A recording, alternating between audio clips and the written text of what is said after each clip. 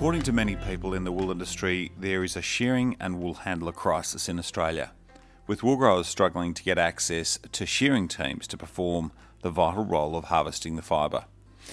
In response to this, AWI board member Don McDonald initiated a meeting of shearing contractors and their association, shearers and woolhandler trainers, Wool Producers Australia, stud merino producers, the Australian Wool Exchange and other industry stakeholders to Dubbo in New South Wales. Welcome to The Yarn. It's the number one wool industry podcast. I'm Marius Cumming and I facilitated the 4-hour meeting of 25 passionate wool industry stakeholders, and this episode is dedicated to that meeting in Dubbo and the progress it made.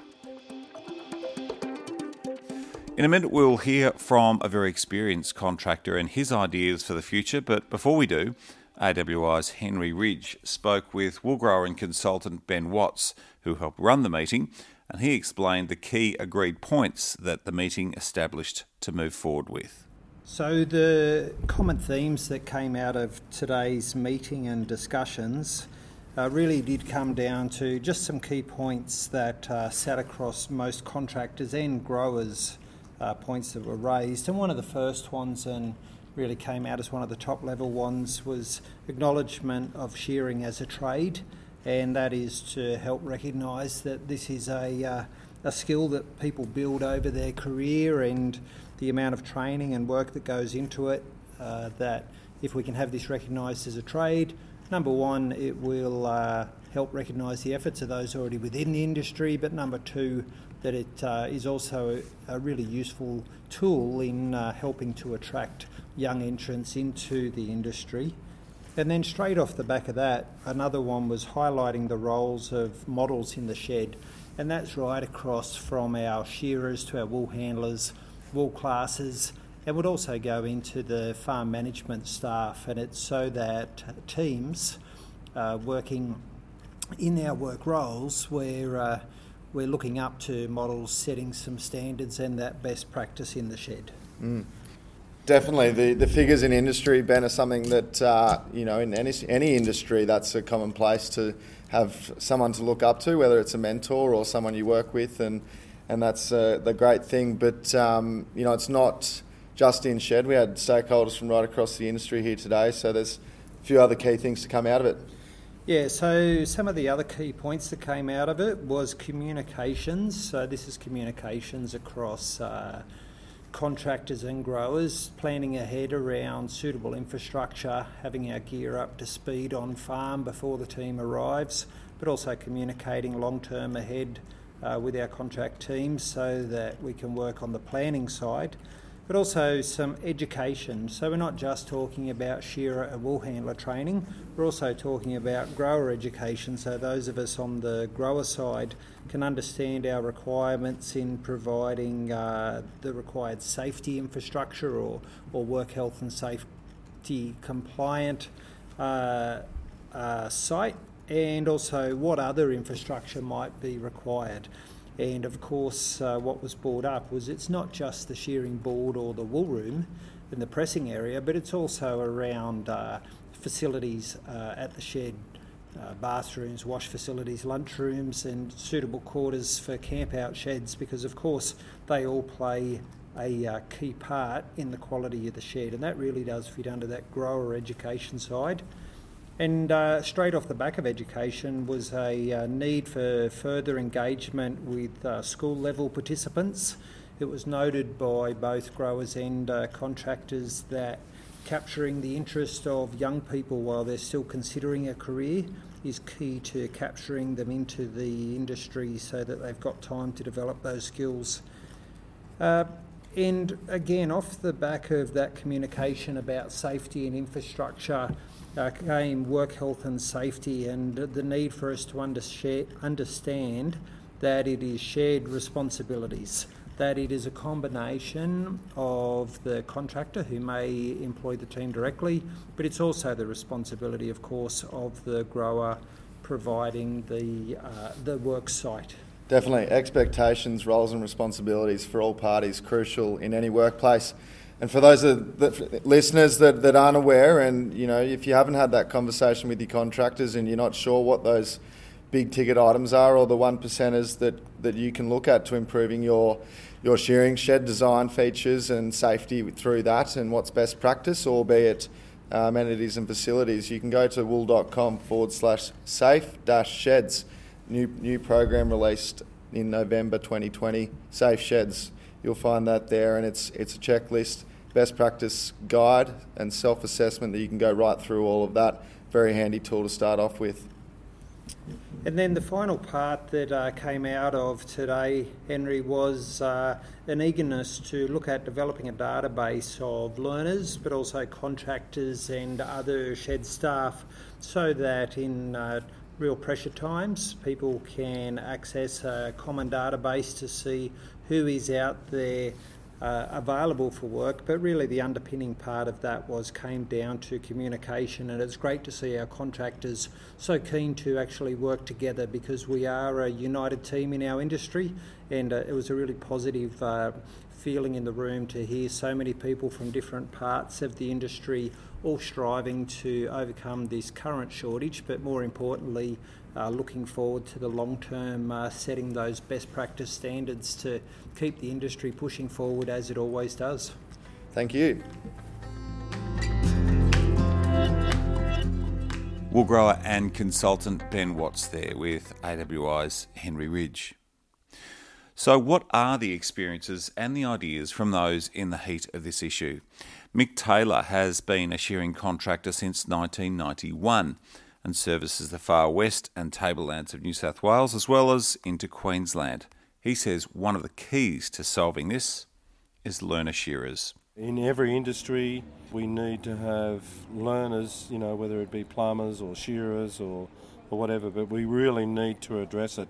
But one thing we do need to address, and if this is ever going to Prime Minister Scott Morrison, is we want to put more taxpayers out there. And, back in the day, we never used to go to university as soon as we finished school. We sort of done a couple of years, as a blue-collar worker, and Australia's losing that. And it's an absolute failure, because we need to have these young people as blue-collar workers coming out onto the farms, coming into trade, coming into apprenticeships.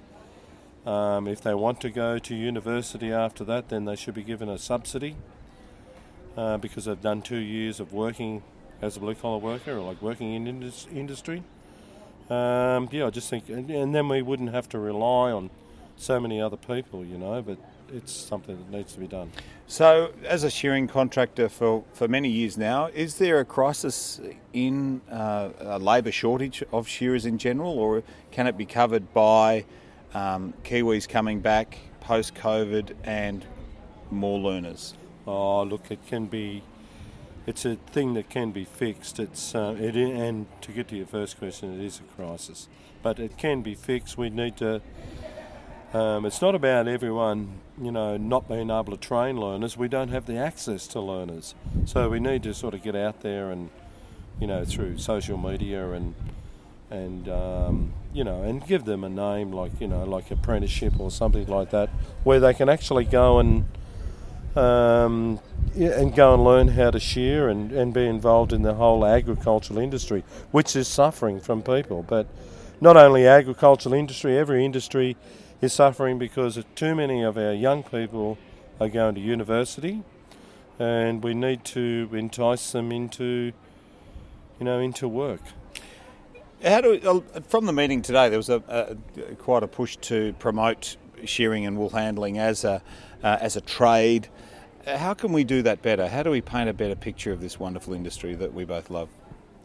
Well, I guess when you're 17 or 18 year old and you'd say to your mum, I'm going to the shearing industry to be a shed hand or whatever, but if it has a little bit better of a role model to it and has a lot of training involved to it, it can lead to different avenues, but shearing's always been good to me, and shed hand work and everything like that. So it is a good industry, but it needs to be, it needs to have sort of a little bit of funding so they can, they buy the equipment that they need to get this stuff, and 18, 19-year-olds. I was 17 when I first started shearing and went to Queensland, so it's, but we need to get our training right and a bit of funding right, and I think they can go out and earn a lot of money and then decide whether they want to go to university or stay on. So is it a training issue? Is it a retaining issue? Because we seem to be training a lot of shearers. The numbers are high across Australia, but we're losing them. How are we losing these people? Well, I don't know if we are losing them or not. It seems to be a little bit of, if you lose them, you lose them to the mining industry, when it booms. But as far as training, we've got to have the people that we can train, so we need to get out to them through a gateway, and the gateway needs to be set up with AWI, which explains everything with a website, and then target social media, and just out there offering good jobs to come out and be trained and get into the good workforce. Now, you mentioned this a bit today, that there is already a bit of an interface with Facebook. Tell us a bit about your experience with that. Oh, well, I guess if you've got a website and everything, Google talks to Facebook, and so once you start searching for, farm work or whatever, then if you've ever wondered why these ads come up on Google, which are good, it actually directs you then back to the Facebook page, back to the Google page, your website, and it can target people from, in a certain age group, or whether they're searching agriculture or whatever. Maybe you could target without trying to push too many things into their face, but it can, it can put your word across, because a lot of times you don't know about it, If you're out there, you don't know. You'd love to get work in agriculture, so, the Australian wool industry is a great industry, and it's been around, and it's been a heritage of Australia, and it has many jobs, not only in shearing and shed handling to wool, like selling wool, and, there's lots and lots of jobs that it can involve. A lot of different avenues and a lot of different pathways. So we had a meeting today with really most areas of the wool industry present. Look, these things can tend to be a bit of a talk fest, but how did you think the meeting went today, and what do you hope from it? Well, I think it's constructive. I think it was a good meeting today. I think it's very constructive. As long as we don't try and tie ourselves down with red tape, we can look forward. We can't leave this go and have the same type of meeting next year. I think everyone knows what they've got to do. We need to have funding from the AWI, because AWI is really set up to promote wool and sell it. They've taken another avenue with training and whatever, but we don't want to drain the pit there. So we need to. So what we're going to do is try and put more taxpayers in the job, and more people, rather than them being on, leaving school and having a lot of different avenues and jobs that they can go into. And the whole idea of the whole of Australia is to get everyone working, and whether you're an employer or a producer or whatever, you just got to have good labour. You've got to have good labour supply. There was quite a lot of talk today about ageing sheds, poor infrastructure, unsafe sheds. What's your take on how safe your employees are in the sheds that you work in? Well, I think it's up to yourself, but I think it's something that needs to be maybe addressed. You can get caught down, bogged down. You might even have your own car that's probably unsafe and whatever. But once the people start telling you about it, and other avenues and other avenues to do things, new advanced skills and way to build sheds that actually cut down labour staff and everything. It's a good idea. Nothing's going to happen overnight with that, because we need shearers on deck, because it's not much use having brand new sheds out there if we haven't got shearers to shear in them. Now, something interesting that happened today was quite a few people, quite a few contractors were suggesting that the rate should go up for shearing quite considerably, $1 a head, and you said the opposite. which was quite amazing. Why did you say that? Well, I didn't probably say the opposite. The rate for shearing, is set by a body which we all work to. And if the rate goes crazy over Facebook and whatever, once you start moving that rate upwards in a dramatic fashion, you could have shearers ready to go to work on Saturday night and on Sunday have none because the next door has offered them a ridiculous amount of rate. Everyone needs to work on a level playing field, and that's the way it should be. We've been under an award system for a long time, and that's the way it should go. Look, you can absolutely smell disaster when this is happening, and if it continues to happen, well, put it this way, Facebook is a strong, powerful tool, and it can, we can do problems by just suddenly offering more money. We have a rate. I don't believe the shearer should be paid below the rate. If we get a lull in the industry where there's not enough sheep and things like that, that rate could go down, and I fight for that too. It should be the rate it is, the rate that is awarded to shear a sheep, whether it be a lamb or a wether, that's the rate. It's tricky though, isn't it? Because you've got stud sheep, you've got difficult to shear sheep, you've got unmuled sheep, you've got large sheep. It's not necessarily a level playing field on the supply. Well, it is, you've got small sheep, so you get a few more dollars there, and then that counteracts for the big sheep.